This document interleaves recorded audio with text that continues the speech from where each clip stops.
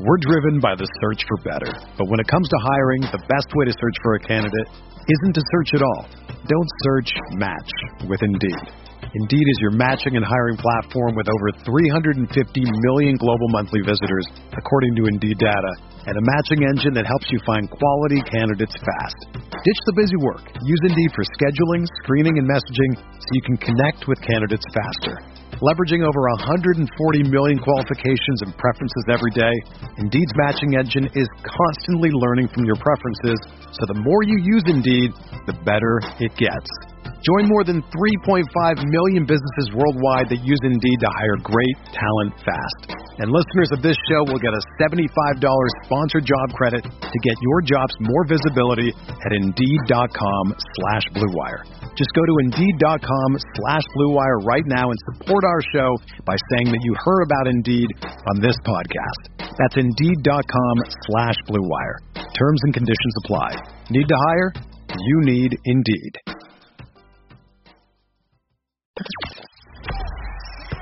The hottest mixtape you'll find online. Knicks all day. We bleed blue and orange. This is Knicks Fan TV, your one-stop shop for the ultimate New York Knicks fan experience. News, rumors, debates, post-game live streams featuring live callers. Let's go Knicks, baby! And now, your host, CP, the NY Fanatic.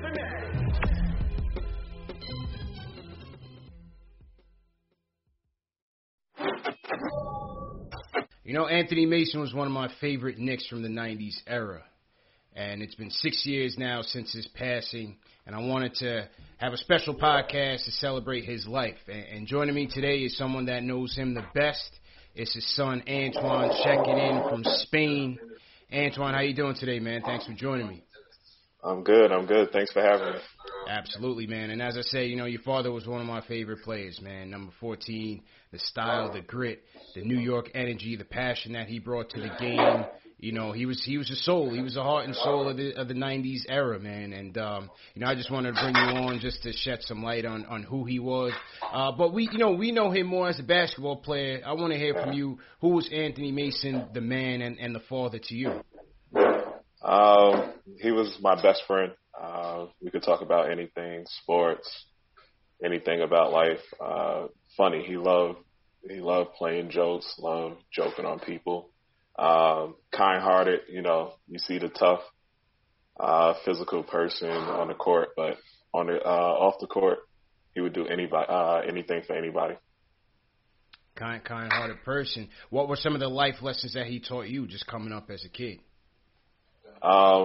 Pretty much everything. From basketball, he taught me his experiences, the good and the bad. He always said he made the mistakes so I could learn from it.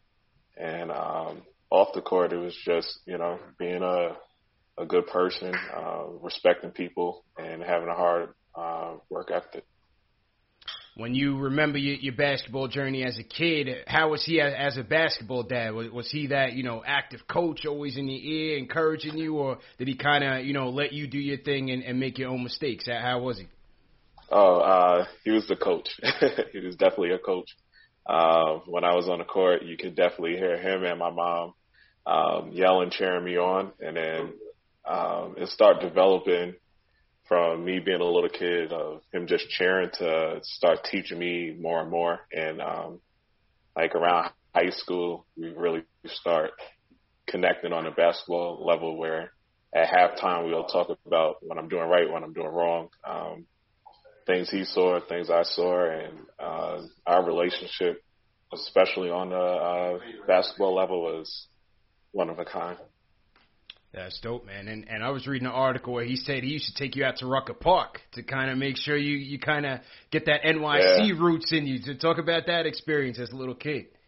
Yeah, so, you know, being from Queens and then living in Westchester, competition is good, but he was like, nah, you need to go right to Rucker. You need to play against the street players. And so when I got out there, I took my lumps. I developed real quick because, you know, New York is you either eating or you getting eaten alive. So So I learned real quick of, developing my game. And that was a huge blessing for me because if I was just staying in that Westchester area, suburb area, I would have never developed that toughness. That's true, and in that article he said if you can't play in NYC, you can't play basketball, man. So he threw you into the fire against the dogs, to toughen you up. So that's a great story, man. What do you feel like? When I look at his game, yes, he played the 3 and the 4, and he was physical, but he had that finesse. He had those guard skills. Later on with the Knicks, he played point forward. His mid range was on point, but he could defend the 2 to 3 in the finals. He defended Olajuwon a lot in those '94 finals. What part of his game did you admire the most, and what did you take to mold your game? I admire everything about him. I know it sounds cliche, but he's really my favorite player. If anybody asks me who's my favorite player, it's my dad. Just how he didn't take no for an answer, how he developed his own game, molded himself into becoming an NBA player when nobody gave him a chance. He found his niche being a hard-nosed defender, and then he always had guard skills, especially when he was in college, that he brought into the NBA and stopped becoming a point forward. And just seeing his development, throughout his career, especially me being young and seeing it, it was kind of awesome, especially you don't really see anybody at 34, 35 making it to the All-Star game and having like one of the best seasons later in their career. So I always admire how he got better every year. Go ahead. And then for me, I kind of have the same physique body as him. So we worked out all the time, basketball-wise, weight-wise. So I learned things from him. He always said he had better handles than me. He stuck to that. But yeah, we would work on my ball handling, reading defenses, how to guard players, and just, he saw skills that he always said I was more advanced than he was at my age. So he would work on things and teach me things that kind of molded my game. And it was kind of similar in a way to him, just in a guard position.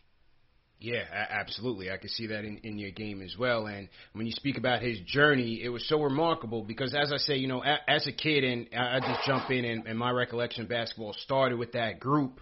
But when you pull it back and see the path that he took to get to the NBA, it was so remarkable that I made a video kind of documenting that journey, and I sent it over to you, from being rejected after the draft, being drafted by Portland in '88, being rejected by the Nets, going to the CBL in Turkey and Venezuela in that journey. And then, as you said, becoming a Sixth Man of the Year, becoming an All-Star in his 11th season. I mean, some guys, the average playing career in the NBA is 4 years. And your father's, he did 13, and then at the 11th, he's an all-star. Second team defense, third team All-NBA, Sixth Man of the Year. His whole resume once he was finished his career from where he started, it was absolutely incredible. Absolutely incredible, man. I remember when I was going through the video archives, I remember him having you at the finals, '94 finals, when they were celebrating on the court, beating the Pacers, and the post-game press conferences. You were a baby then, but what were some of your earliest memories as him as an NBA player?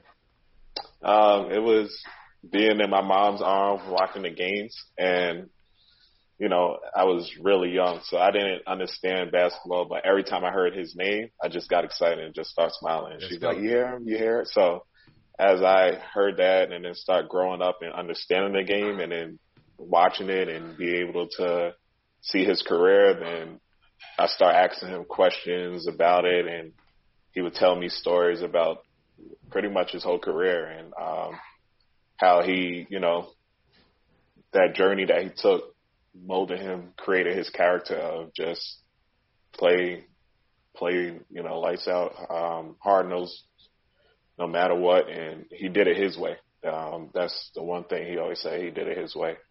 And I totally respect the journey that he had.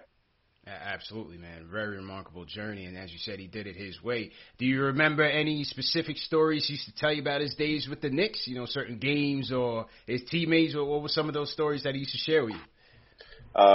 He talked about the fights and practices.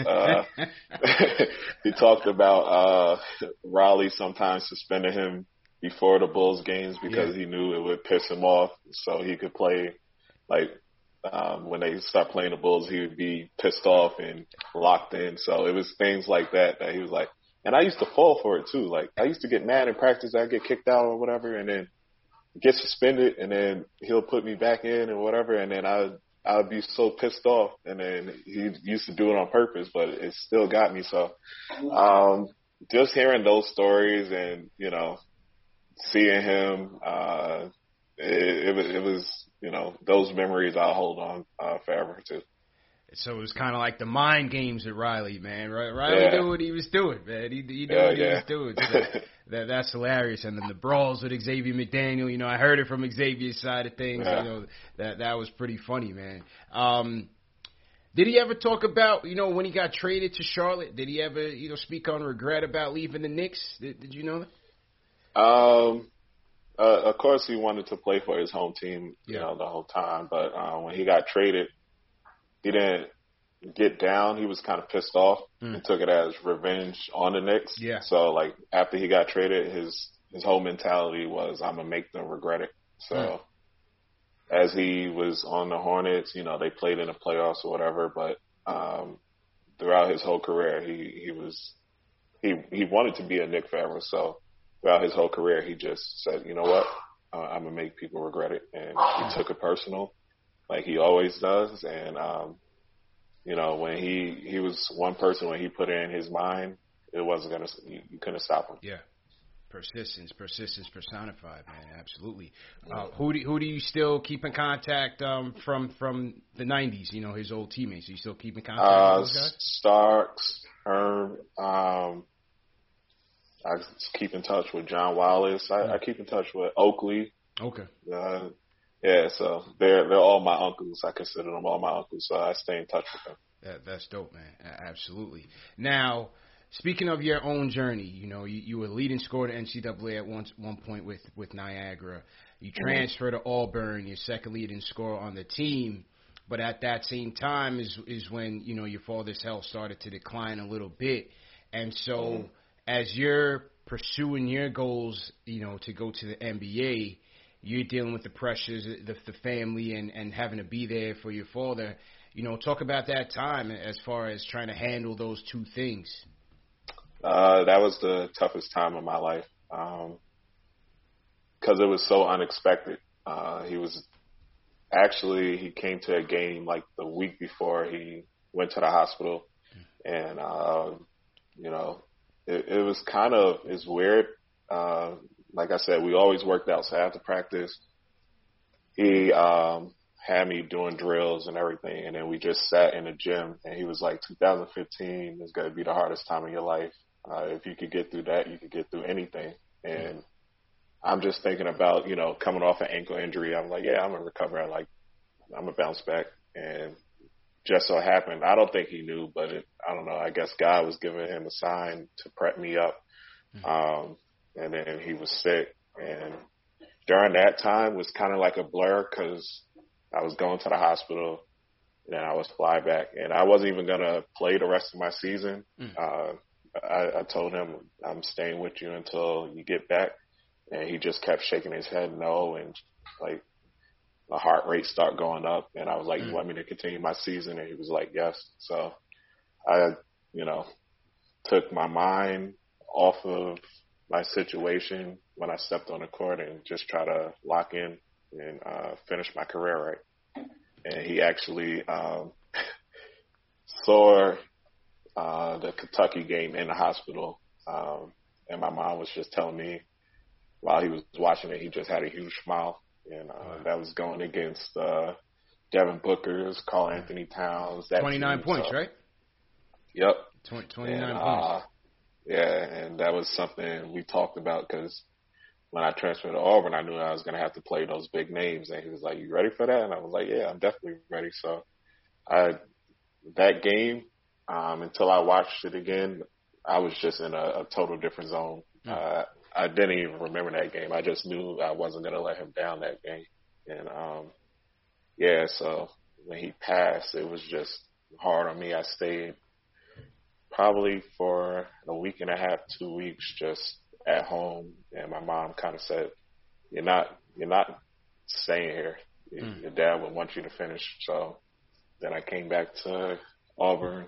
I think I had like a week before we had the SEC tournament, and I made the best of it. Played Kentucky again in the Final Four. We lost, but I had another good game against them. And after that, I kind of just needed a mental break for what was happening, but unfortunately, things start speeding up. The NBA draft and the workouts, everything like that happened. And after that, I was supposed to go to the G League, but my first agent kind of messed that up. So then I went overseas and just start developing from then. I started finding the love of the game because it took, losing somebody like that, it took the love out of the game because that was something that special bond we had. But I started falling in love with the game again, and just remembering the things he said, especially at his journey. He told me, he was like, making it to the NBA isn't easy. He's like, especially what I had to do. I had to go overseas, get denied, go to overseas, get denied, and I finally made it. So it's kind of weird because I'm kind of taking the same path as him. Yeah, so I know he's with me in this journey.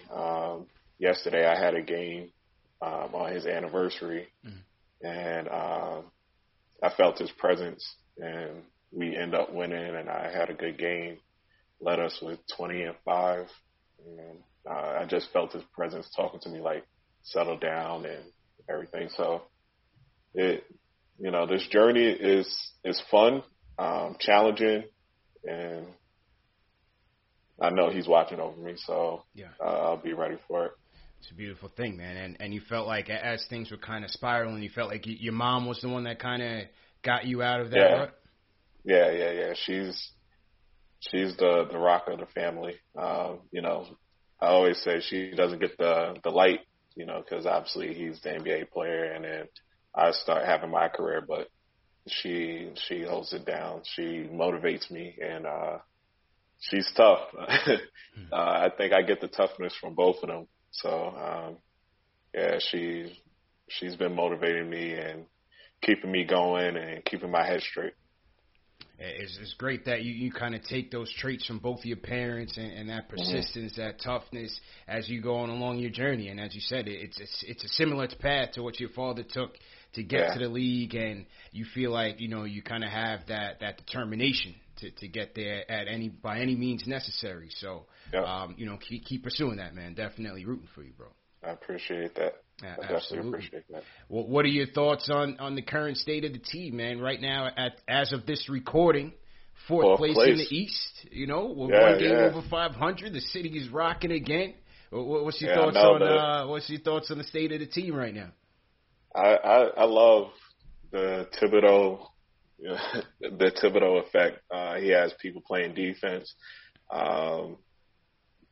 Randall is having a heck of a season. Getting Derrick Rose back is huge. And then the young players developing. Some players, obviously, we would like to see develop faster, but I think they're in a good position. It'll be interesting to see if they make any trades coming the trade deadline, but right now they're pretty solid. We'll have Robinson back from the injury, so it's exciting to see in New York. Brooklyn isn't the only team that's being talked about. That's a fact, man. I got to tell you, for covering this team every single game, this is great, man. The vibes are great. The fan base is energized. The defense is amazing. The defense, we did not expect this team to improve that drastically on defense from the previous regimes? You know, usually you take incremental steps up, and as you get more defensive-oriented players, you know, you expect that to elevate. But right away, Thibodeau has left his mark on this team. It seems like they got something brewing in terms of the culture kind of changing. Julius is in his bag. You know, Kenny Payne, I'm sure you've had experience with Kenny Payne playing in the SEC. His impact on Julius and some of those Kentucky guys seems to be evident there. Yeah. So it's been night and day, man. And as you said, the Rose acquisition has been really good too. So second half of the season is gonna be entertaining, man. I'm telling you. Yeah, second definitely half is will. Be a good and then you know, it works when everybody's being held accountable. Especially, you know, young players, they come into the league. Some people, you know, it's very important to get the right vets or the right coaching staff to develop them. And if we have everybody accountable, it's no slacking off. And you can see it in the play. And it's exciting because they're scoring, but they're working hard on both ends. Yeah. And it's very fun to watch. Yeah, and as you said, the right vets. You know, your father's former teammates that I had on the show, Derek Harper, they would say Xavier McDaniels. They say the same thing. You got to have the right vets on the team to, you know, kind of complement these young guys and help carry it forward. And Tibbs, being that old school coach, certainly believes in that. And I think, as you said, with Rose in here, Randall, and so on, they're certainly they're playing well, man. Happy to see it. Yeah, they're definitely happy to see it, man. But, Antoine, listen, man, I definitely appreciate all the time that you gave us. You know, as I said, your father was a beloved figure in this city and for this team, one of my favorites. I had the opportunity to meet him back in 2014 at Clyde's Wine and Dine, and he wasn't even expected to be there. I think it was just like a Monday Night Football event, and we were there. All of a sudden, I turned around, and it's Anthony Mason. I said, yo, it was crazy, man. And it's just, you know, short interactions. Just said what up and took a picture, but something I'll never forget, man. So, you know, I always send my condolences to you. I wish you nothing but success in your journey. And hopefully we do this again, man. Hopefully we get you on a post-game show, get you on a round table, and they make the playoffs. It'll be fun, man. Yeah, definitely. Thanks for having me. And, go New York. Yeah, man. Absolutely, Antoine. Best of luck to you, man.